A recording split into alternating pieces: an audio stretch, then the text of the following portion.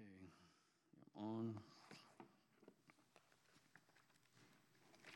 Here we go. We are off into the new year, 2023.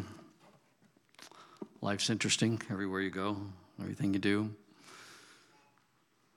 Nothing makes sense, and it's a great moment to declare that God's in control, ultimately.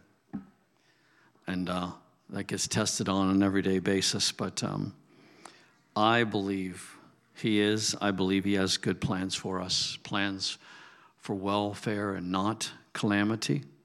And there are things that are going on that we just have to live through, and we are living in the phenomenal moment of history. And for the rest of our lives, we'll look back at these crazy, chaotic years and go, oh my gosh. And you'll feel a lot better about yourself if you kept the faith through it. That's all I can say. I plan to. I made a decision early on. I was going to keep believing regardless of how things looked. And that has, though I've had moments of anxiety, like all of us have, man, it has really made a big difference to believe that the Lord has been wanting to deliver not just America, but the entire world from the tyranny that's going on. So sit back and draw into the Lord, draw near to Him, and you will not be disappointed as He promised. Amen. Turn with me to 2 Corinthians.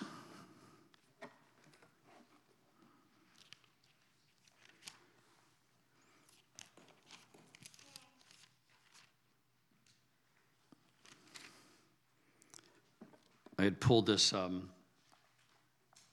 little booklet, devotional writings, translations, which is translated into English by a man named Francois, he's French, Fenelon. And it's like a devotional, not like a normal one, but the insights and depths of this man, he lived several hundred years ago. And I've just been reading through it different times, and it's just really been speaking to me, a lot of wisdom, back to the people that would sit and truly meditate and wait on the Lord and make Him their meditation. And it is difficult, is it not, to get to those places where you can truly sit, and instead of being in a rush and moving through things quickly, scriptures quickly, revelations quickly, that you can let them truly ruminate in your heart. And it's the kind of the graphic illustration, but cows lay down and they chew the cud, and what are they doing? They eat like a cow does, and then they go lay down and they start burping that back up, these grass balls or hay ball or whatever else they ate, and they chew it again. And if I'm not mistaken, I think they have 4 stomachs, and they keep reprocessing. 7? See, there's more than I even knew about. So there's a process, but it's a beautiful illustration of what we can do with the Word, with passages, and sometimes just a few words, and they'll jump off the page to you. Don't move on too quickly. Stay there. And I believe that there is always a prevailing word that's in operation in your life, and it may be the simplest phrase. Especially, it's really powerful when it's scripture. It doesn't always have to be. And that phrase, I've had that several times in my life, and it's a matter of just paying attention to it. I believe it's there for you. You need to identify yours. If you've lost it, you've got to find it. And I was in a conversation with someone else this week, and as they were sharing with me and we were interacting back and forth, I said, I've come to this conclusion about anything in our walk with the Lord. You must know. You must, when it comes to your healing, when it comes to your destiny, your purpose, your calling, all of those things, you must know.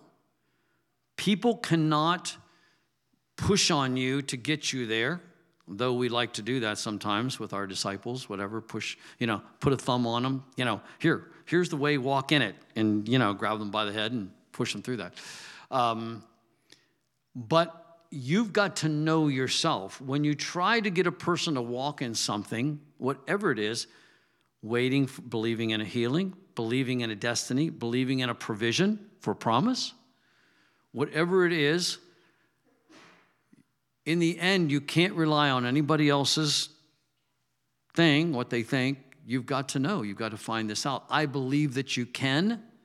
And if you don't know in the chapter that you're in of life what the next step is, if you don't, those kind of questions, you need to, your primary goal is to find out in the Spirit. What am I waiting for? What is coming? What is the Lord saying He's going to give me, lead me to? Once you know that, you can go through about anything. You see, it's really not the hardships of life that are hard. What is hard is being in life and not knowing what the destiny is. That's what's hard. And getting beat to death by life, mostly because you don't know what you're here for. You don't know what this is about. Once you know what battle you're in, who minds fighting? If you got a good weapon and you've got your armor on and you're like, we're going to get to that mountain, we're going to take the hill. No soldier, when he's, equipped and prepared and his comrades are fighting with him, like they never stopped dreaming about that battle when they all came together and they took the hill, right? They don't go, oh, I wish we'd have never had to have a battle. What stupid football player would come up with, I don't mind football, but geez, I don't like getting hit. You're like, I think you're in the wrong, profession. I don't like having to get down on my knees, have somebody go hut, hut, hut, and me tear into something ahead of me that goes bam. But if that's their calling and their purpose and their position on the team, do they mind? No, they do that for hours on end. I'm like, good grief. But it's in their blood. Can't help it. My 4-year-old grandson walks around popping things with his head. He cannot help himself. You never know when you're going to get a surprise attack, the front, the back, the whatever. And I was telling Phyllis, I said, my brother Rob had that problem when he was about that age, always putting his head down, running full speed at somebody. And there was an old farmer that was the next door neighbor, had a beautiful farm outside of Robertsville. No children, him and his wife, and he had a dairy farm as well. And he likes kids a little bit, but not too much, And we'd be around. My dad would take us there. And, you have one boy and you have a boy, and you have two boys and you have half a boy and you have three boys, and, you've got nothing, just horseplay going on, And so we were always in trouble for that kind of stuff. If we were around, my dad would be talking, and we were with this I think his name was Bucky Stonehill. What a name, huh? My brother, who had a habit of this, and he was probably about 4 years old, so I don't know, somewhere in there, took a charge at him with his head down, and old Bucky, tall, slender guy, he just went, bam. Might have broke him from that right there on the spot, boom. It was over, no more charging people. Brady Brothers wasn't any better when he was little. Yeah, you always had to be on guard, if you know what I mean. 2 Corinthians chapter 3. I'm reading in Fenelon this week, and I hit this little 2-page chapter, and the name of it was True Liberty. And boy, it really captured me.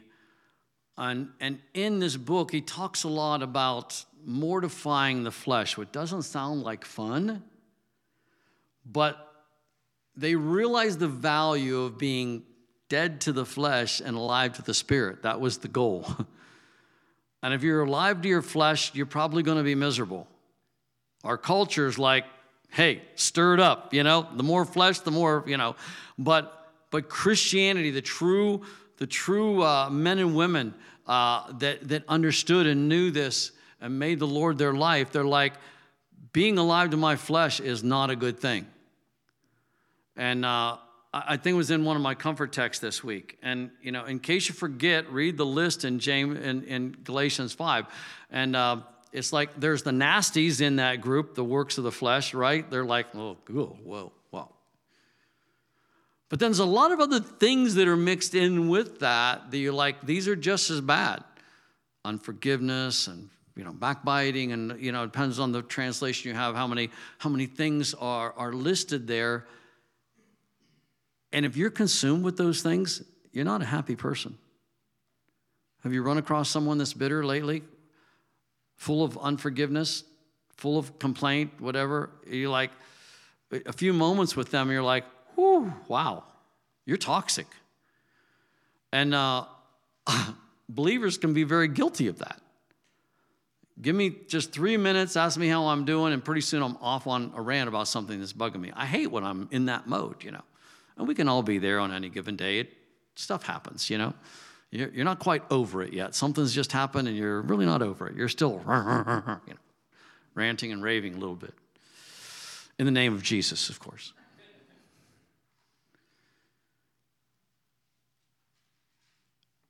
But Fenelon would encourage his disciples, like, if you're enduring hard things and difficult things, it's good. It's leading to the mortification of your flesh. It's leading to being dead to things. Because so much of the conflict that leaves us wounded and messed up has to do with the fact that our flesh is still so alive. Now, this teaching can be like an eat dirt and die kind of, and leave very unhappy people. I have seen that, so I don't want to advocate that, because that's not what this is about. It's about being free from that so that what? So that you can be really alive. I remember a few months back, Phyllis said, what does the word righteous mean to you? And again, we tend to go with the rules, right? A righteous person is a person that has all the rules checked off. Click, click, right? We go there, and I do anyways. It's such a tendency. What is righteousness? Righteousness is doing this right, doing this right, doing this right, doing this right. It has to do with this list. Actually, we need to look at it as what is righteousness. Righteousness is being completely free with no separation between you and the Lord. That's what righteousness is. He is righteousness. He is our righteousness. And when we're fully in Him, we are fully alive. Not fully full of rules, do's and don'ts, but we're fully alive. And so I find myself still battling these kind of things. And Fenelon, he made some statements that captured me. And he referred to reflect when you are full of yourself and you're always reflecting, guess what you see? You see yourself. And to have that be gone, that you become, that your love, not for self, it gets transferred into loving the Lord. And He's the one you're consumed with, and He's the one that you're all about. And that is satisfying. I may read some quotes out of that, but he makes this comment about this is true liberty. And it led me on a sequence of things. And so let's start in 2 Corinthians chapter 3. I hope I said that right in the first place. And I had referred to this passage. We're actually going to look at the chapter. I'll just going to take my time and not belabor this, and I'll stay on it for a while till I get through this. Before I start, let me give you a target, like here's where we're going, an end of the journey type of comment. We're going to talk about the veil being taken off and us being alive in the Spirit and what that takes when that happens. And when the veil's lifted off, you can see, you understand. I talked recently about what is a mystery. A mystery is something that you can't know by thinking and figuring it out and going to school and college and etc. A mystery is something that you have to understand through revelation. This whole walk is about getting revelation, supernatural revelation. if you study this without that, and I've seen those people, they're death on a stick. I mean, they're full of information. They may be able to give you a lot of rhetoric and a lot of scripture, but if it's not alive in the Spirit, what does the law do to us? It kills. But what gives life? The Spirit. So the goal is this, and I'm thinking about this, and I'm just working through a lot of things in my mind as it's just kind of my eyes are getting open. And I often I experience sometimes like the veil's not lifted, the veil's still there. Like I'm having trouble seeing. I'm having trouble perceiving what the Lord's doing. I hate that. I hate that thing. I hate those dark times. And I began to meditate about something that happened in the book of Galatians, and Paul makes a horrible statement. Like if we had a guest speaker that had been here several years back, comes back, and his message is, "Who bewitched you?" We'd be like, if they said, "What happened to you people? You were alive, and now you're..." My grandson will say, I feel grumpy today. I'm grumpy. Indeed you are. And so he said, you started out in the Spirit. Why did you re-engage in that thing that brings life? And so I'm wondering in the same case that often when the blindness has come back, we can't perceive, we can't see things, we're stuck, that we have left walking in the Spirit, and just like the Galatians left being free in the Spirit and came back under the law, that we in seasons of our life fall back under this thing where we're full of ourself, we're looking at ourselves, even in the pursuit of good things. That's what's tricky about this. You may go, boy, I need to increase my faith, get my faith on, get my act together. And even in that pursuit, if you go after it the wrong way, you can find yourself very perplexed and full of condemnation and guilt and whatever, because you're looking and you're going about it the wrong way. It throws you right back into the law.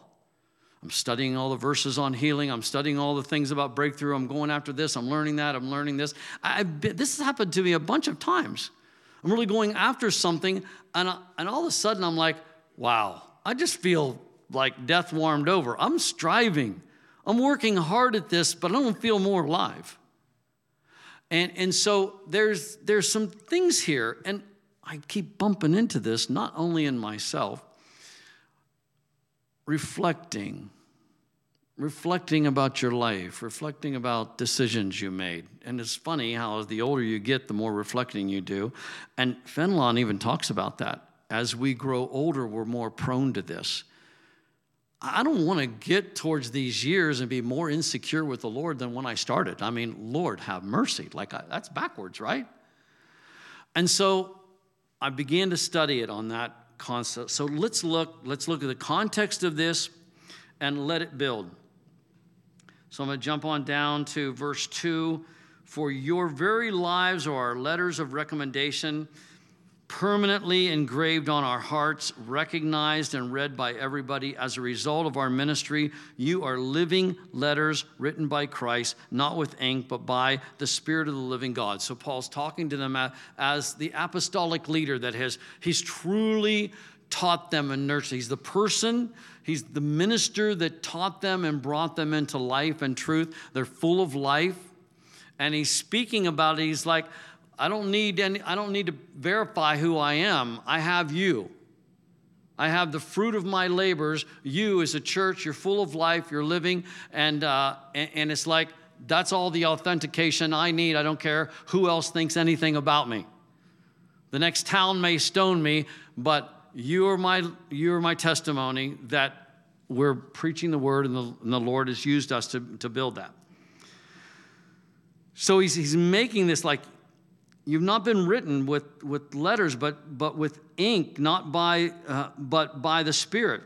of the living God, not carved onto some tablets, but on the tablets of tender hearts. So he's immediately making this comparison with the law versus the Spirit. Kurt, I want to thank you again for communion. Like, what you share is always so rich. Like, it's been so good. I feel very blessed with you and whoever else does our communion services. Wow. They're the best. We carry this confidence in our hearts because of our union with Christ before God, which is a real key word right now for me. I've been researching, looking at this. Union with God, reunion with Christ. And I had that dream that I referred to last week. I have this dream where I don't even want to minister to people, and I start ministering, and they're very hopeless people, hard people to minister to when someone's depressed. But finally, I can impart what's in me, and they have explosions of revelation. And they're like, what's happening to us? And out of my mouth in this dream comes, this is the union with Christ. This is the manifestation of your union with Christ. It's the manifestation of, that's what it's supposed to look like, that you come alive, that you explode in our life. And that is in this chapter again. Verse 4, we carry this confidence in our hearts because of our union with Christ before God. Verse 5, yet we don't see ourselves as capable enough to do anything in our own strength, for our true competence flows from God's empowering presence. Now, this is really significant for the apostle to say to them. Like, they would be raving at his teachings, just like we do. We find a good teacher and we're all, hey, did you hear so-and-so? And, here's the podcast and it's fine. It's not a bad thing at all. It's good. So we know what that's like. Like, man, am I getting stuff from this teacher, from this church, from this ministry? That's great. It really is. And so we're fortunate, blessed to have people we can access to that have real life and substance. They have real bread on the table.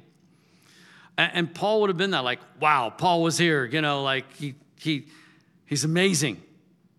Right? And we were so enriched by his ministry. And he says this about himself, I don't walk around feeling competent in myself about this. My competence flows from God's empowering presence. So and I'll share this with people about our church, how's your church, what's your church like, or how many people, whatever, and then they'll start like, they don't know us well, they don't know me that well, just they've met me maybe a little bit, and they're like, and I say I'm in the ministry, like, whoa, that's and some people are intrigued with it, others don't care, but it's interesting. And they're like, they think they know what your life's like.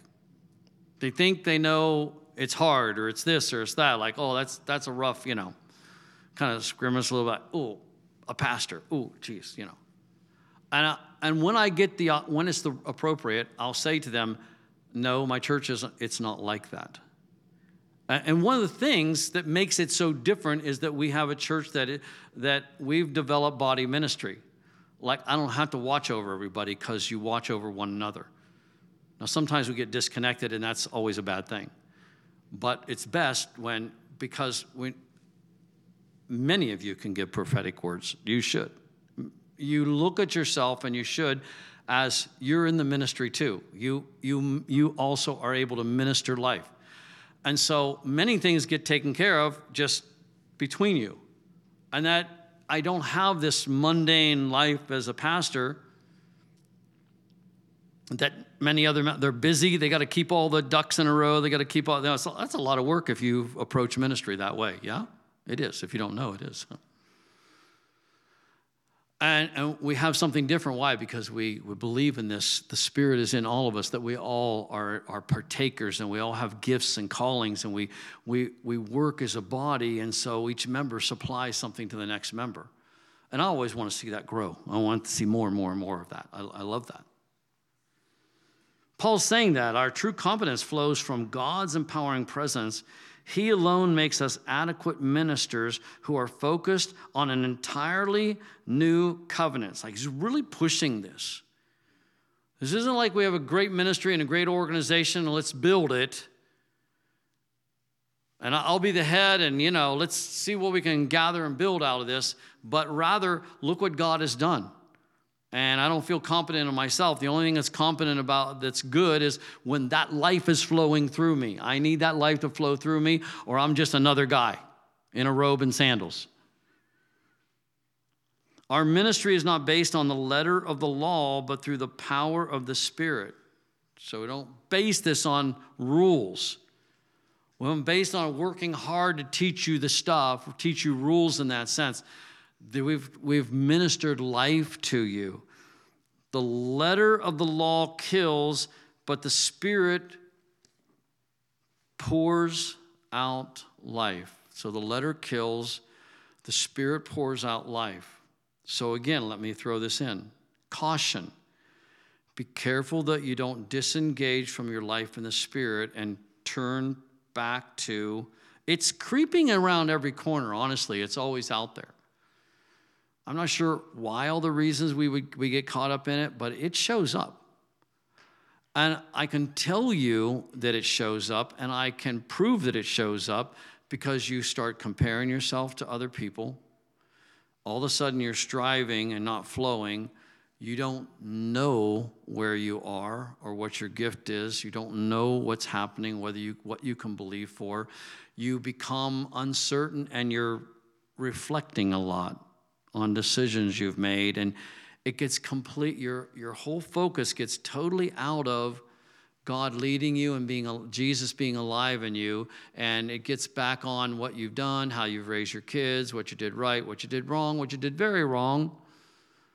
And this dread and regret can hang on you. And man, it's like these ugly days we have where there's no sun and it's not quite freezing, but almost. And it's like, is there anything worse in Ohio than those dreary, cold, damp days? You step out, it's like, feels like it's 20 below. It's 35 or 38 or whatever, but it's just, and no sun. There ain't no sunshine, that thing. We start singing songs.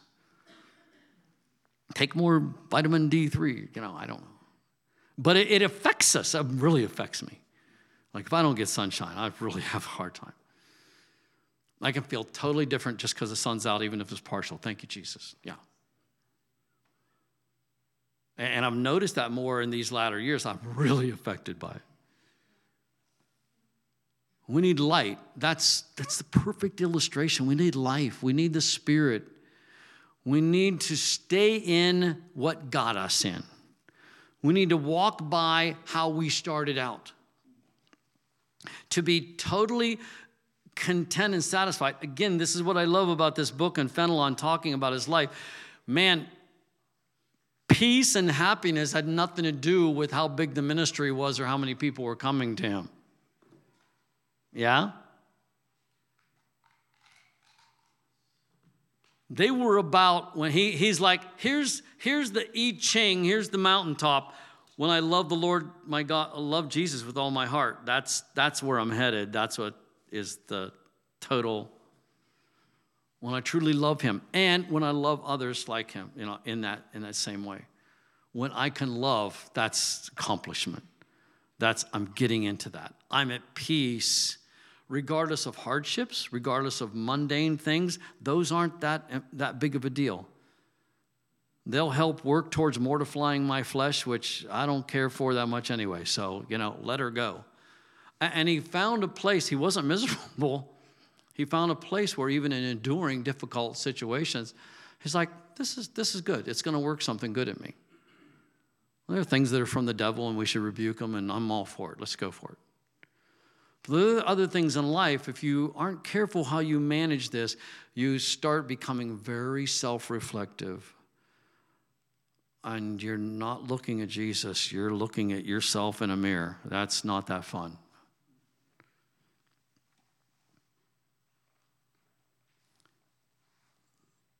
Brian Simmons makes this notation on this verse 6 of chapter 3. And he says this, to illustrate this, that the law kills, but the Spirit pours out life. And you've maybe heard this before, but and maybe I have, but it was very refreshing. Like, oh yeah, that's a great comparison. To illustrate this, on the day when the law was given by Moses, 3,000 people were killed. But on the day, and that's Exodus 32:28. But on the day the Spirit was poured out upon Pentecost, 3,000 people received new life. So, law, 3,000 people die. The Holy Spirit comes, 3,000 people enter into new life. 3,000, came to the Lord, whatever the numbers were, it doesn't matter. But it's like there. That's the law versus the Spirit. So it's big. Like, you don't want to lose sight of this. And it actually is easy. If you get distracted, you get tired, you get off track a little bit, pretty soon you're back in this. And you go, oh, I gotta do better than this. And then we start the self-help stuff. Then we start working harder, striving harder at things. Even the ministry that was characterized by chiseled letters on stone tablets came with a dazzling measure of glory. So it came with glory. Though it produced death, the Israelites, and I'm in verse 7, headed towards 8, couldn't bear to gaze on the glowing face of Moses because of the radiant splendor shining from his countenance, a glory destined to fade away. It was going to fade. It was fading as they were looking at it, and it was still too bright. It was Rudolph the Red-Nosed Reindeer. Rudolph, that nose. Moses, like, take her easy, man.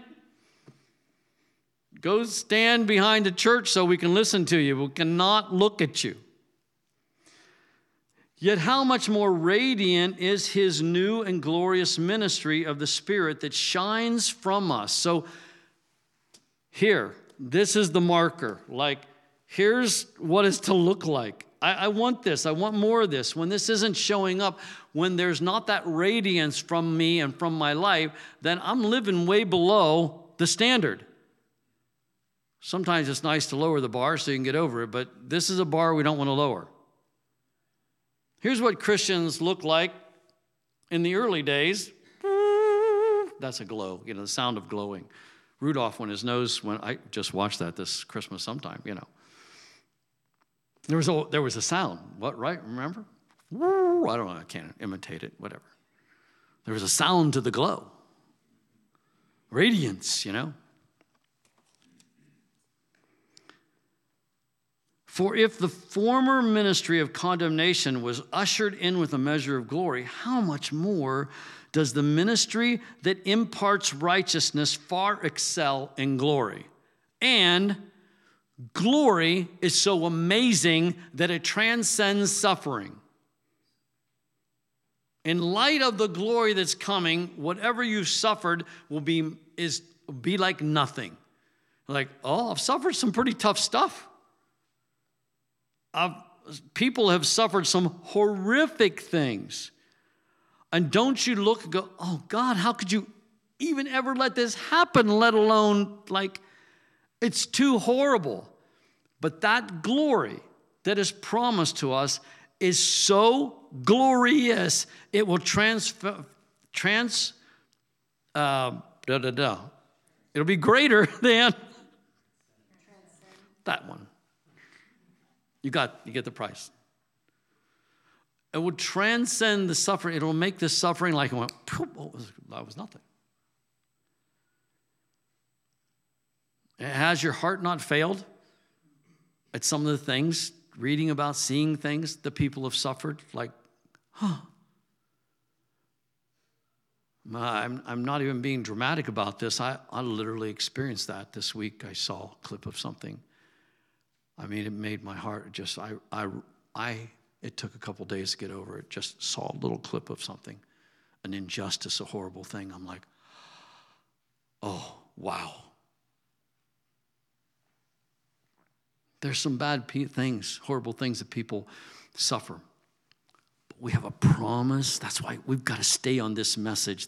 We've got the power. We have access to the thing, the glory that's coming. We need to preach more about glory because glory is going to come and it's going to wipe out stuff. And there can be a glory on us that we've just scratched the surface at. I don't know about you. I want to go there. I love Don't you love meeting people, encountering people that are just full of life? Sometimes that's our attraction to Hollywood, but it's all fake. That's all fake. It's all make-believe. That's not real. But there's a transcendent glory that can be on the believers that really is our inheritance, that is a physical manifestation of life. Let's go, I haven't seen that much, and I definitely haven't seen that much on me, but I have a hope that there can be more. How do I do this? I know I can't work harder. That doesn't get it. I've proven that. I can't worry more. That does not get it. Definitely not. I cannot condemn myself more. Acting righteous about that, of course. Great righteous, great exercise. Let's have a condemnation service. Would you come? I mean, hopefully you wouldn't. Like, no, Pastor, that's okay. I already got that. I already got the t-shirt. I don't need it anymore. Let's feel really bad about what we are, what we've done, and how we've managed our lives. How about let's not? Let's do something different. Let's get a new revelation. Let's walk in something that causes all that to go whoosh.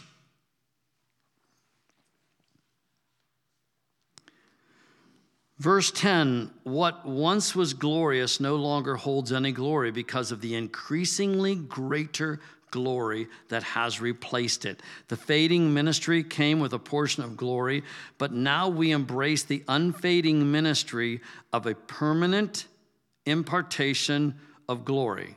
I like that thought. Permanent.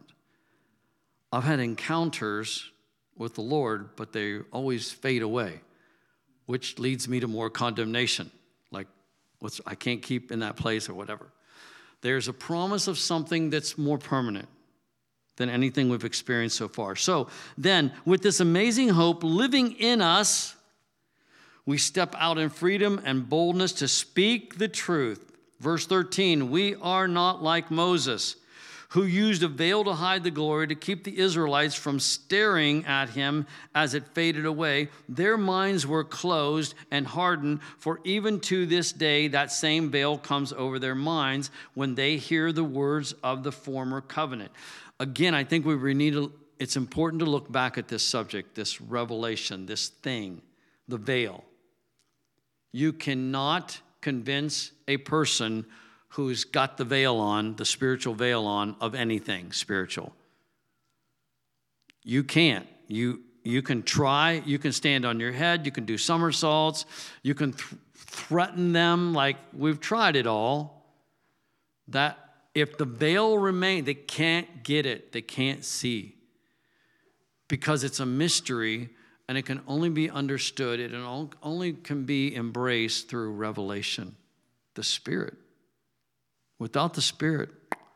And this was Jesus' ministry. So many things, his disciples are like, why are you talking riddles? He's like, well, it's so that you guys can get it, and the people that have the veil won't get it. They didn't get that, but Jesus operated in this way. He functioned in this way.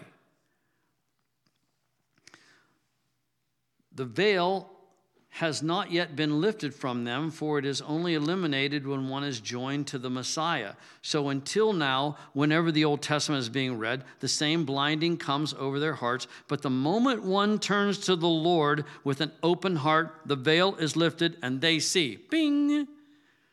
So there's the key. Are you able to do that? Can you turn to the Lord? Even at this very moment in your life, regardless of what your history is, can you turn to the Lord with a fully open heart towards him? Because if you can do that, there's a promise of whatever is covering your eyes to understand spiritual things. And the depth of this is inconceivable. We live in a very low level of revelation in Christianity. Even people that are doing well, there's still so much more. You listen to the people that have a lot of revelation, and they don't feel like they got it. They're like, oh my, the height, the depth, the width, the breadth of this is unending. It goes on and on. Heaven won't be like we arrive. Heaven will be like it really gets wild then. That's what heaven's like. It just goes, it goes ballistic then. How different and other than that we understand. We live in this such a simple, low level, and we enter into that realm. And there's so much more, and there's no one's bored because you just keep getting deeper and deeper and higher, wider and wider, closer and closer to him. You turn to the Lord with an open heart, the veil is lifted and they see. Now, the Lord I'm referring to is the Holy Spirit. And Brian Simmons, his note is that sometimes Lord refers to God, Jesus. Sometimes it refers to the Holy Spirit. And this time it's the Holy Spirit. Now, the Lord I'm referring to is the Holy Spirit. And wherever he is Lord, there is freedom. Where the Spirit of the Lord is, there is freedom. And freedom is not a big fat guy with a long beard riding a Harley Davidson. It just isn't. And that freedom, however is painted to us, this isn't the freedom to have no rule. Like that kind of freedom is I'm free to do whatever I want. That's actually not the freedom that we're talking about. The freedom is the ability to do what I really want, which is to really know him and be fully like him, and to walk in his ways. That is freedom, no hindrance. Wouldn't you like to be truly free? Not from rules, because even heaven has rules. There's boundaries. It has to be that way. Freedom is not the absence of those things. Freedom is the ability to have nothing between me and the Lord. And where the Spirit of the Lord is, it brings you to real freedom, not more entanglement with the flesh, not with bad attitudes, I'm going to do what I want. That's not freedom. That's not the Spirit. The Spirit is truly being free and being at liberty, being empowered now to be like Jesus. How many of you know you need power to be like Jesus? You don't just choose to be like Jesus. You can try that. Write me a memo, send me a text about how it's working out. But when you truly enter into the Spirit is what causes you. And so the answer to anything you're struggling with is, I need more of Jesus, not you need more punishment. You need more of Jesus. If you've tried 10 times and you're still hitting the same wall, like, come to this conclusion, boy, I just need more of Jesus. I got to get closer. Because the failures cause you to back off, separate the condemnation, the I'm not worthy. Again, this is the self-examination starts. You analyze yourself. You're like, I've tried a bunch of times. I can't make it. I'm not going to enter in. I've mismanaged my life. I've made a lot of bad mistakes. We all have. It's a matter, who gets the T-shirt of making the most mistakes? I don't know. In this room, that would be, an interesting competition, huh? It's just the reality. It doesn't even matter how successful a person looks. You do not know the level of mistakes they've made. I've driven by because you know things and learn things, and people tell you things, like I'm talking about their confessions. You drive by a beautiful home and property, and when you know the real story, you're like, wow, they don't have anything. I've done that. I'm like, and it's not a judgment. It's just like, I know what's behind that beautiful facade of a property and a house or a success or how, and it's like, it's not what it looks like. Verse 18, we can all draw close to him with the veil removed from our faces. And with no veil, we all become like mirrors who brightly reflect the glory of the Lord Jesus. We are being transfigured into this very image as we move from one brighter level of glory to another. And this glorious transfiguration comes from the Lord who is the Spirit. Grab a hold of that. You're not stuck, not from heaven. You can enter into more glory, and it comes by what? Turning your heart fully to Jesus. How does the veil get lifted from your eyes? How do you start to see? When you turn your eyes, when you turn your heart to him, he lifts the veil. You can't lift it yourself. He takes away the blindness. I still have too much blindness in my life. I don't like this. I can't see the way I want to see. I can't perceive when dullness sets in. Distractions set in. I don't like this.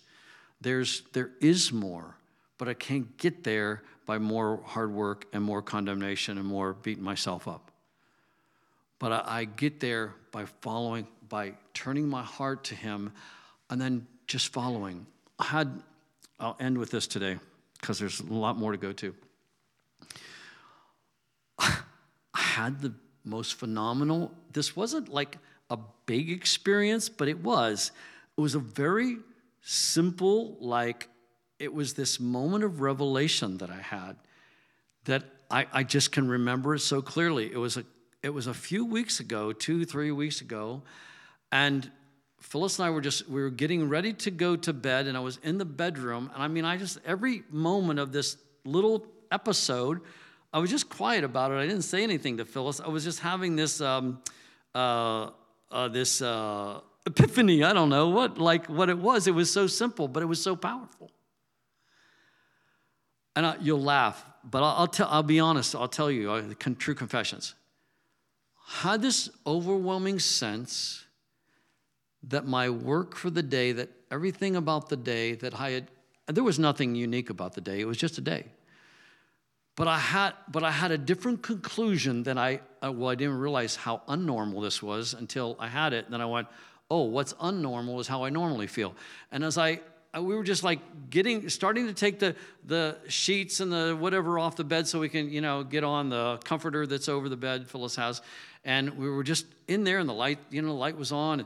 And I have this overwhelming sense that I was at peace, that I could go to bed tonight and there was no regrets about the day. That I felt totally at peace to go to bed, to lay down. The work was finished of the day, and it wasn't about anything in particular. That day didn't have anything different in it than the normal day, but I was at rest and peace. This is how I'm supposed to go to bed every night. This is what and it was so foreign to me to have that feeling. I know it's supernatural because it's not how I feel. I can't even conjure that up. But I'm like, oh, this is how peaceful I'm to be. And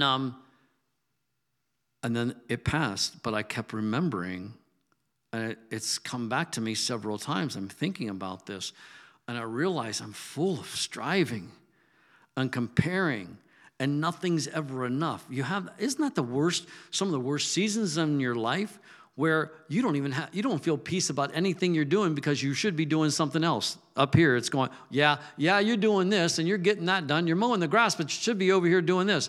You are taking care of this, but you should be doing that. You are at work, but you should be over here finishing this. That's a horrible thing. Every once in a while I get into that mode. I'm like, stop the train. Whoa, this is going to kill me. And I'm only in this comparison, this thing going on in my mind, and it's not the life of the Spirit. I'm allowed myself to move off of anything peaceful and truly trust the Lord with every day and moment of my life and put everything on, it'll happen when it happens. I can't save the world. I can't make everybody happy. I can't do it all. And it's not coming from anything external. It's you realize this is me. This is just my perception. And there's nobody else I can blame for it. And to come to a place where that is this. That's when the glory starts, when you get peaceful and your heart is satisfied with being in the Spirit and being at peace with Him. And finally, what did I do that night? I entered into His rest. I had help by the Spirit to just enter into the Sabbath rest of the Lord. That is what it is. And I had a moment. The Spirit said, "Here, I'm gonna let you experience what this should be like." It was not something unattainable. It was something like by choice. And I literally since then have been choosing to go there. And it's a little bit of a whatever. And the work in it is just choosing. Get out of this anxiety. Get out of this worry. Stop talking to yourself about this, that, and the other thing. Like, not gonna, because it's all reflection and reflecting, and it gets so full of myself and my reasoning and my explanation. And like, don't you just want to slap yourself sometimes? Like, stop it!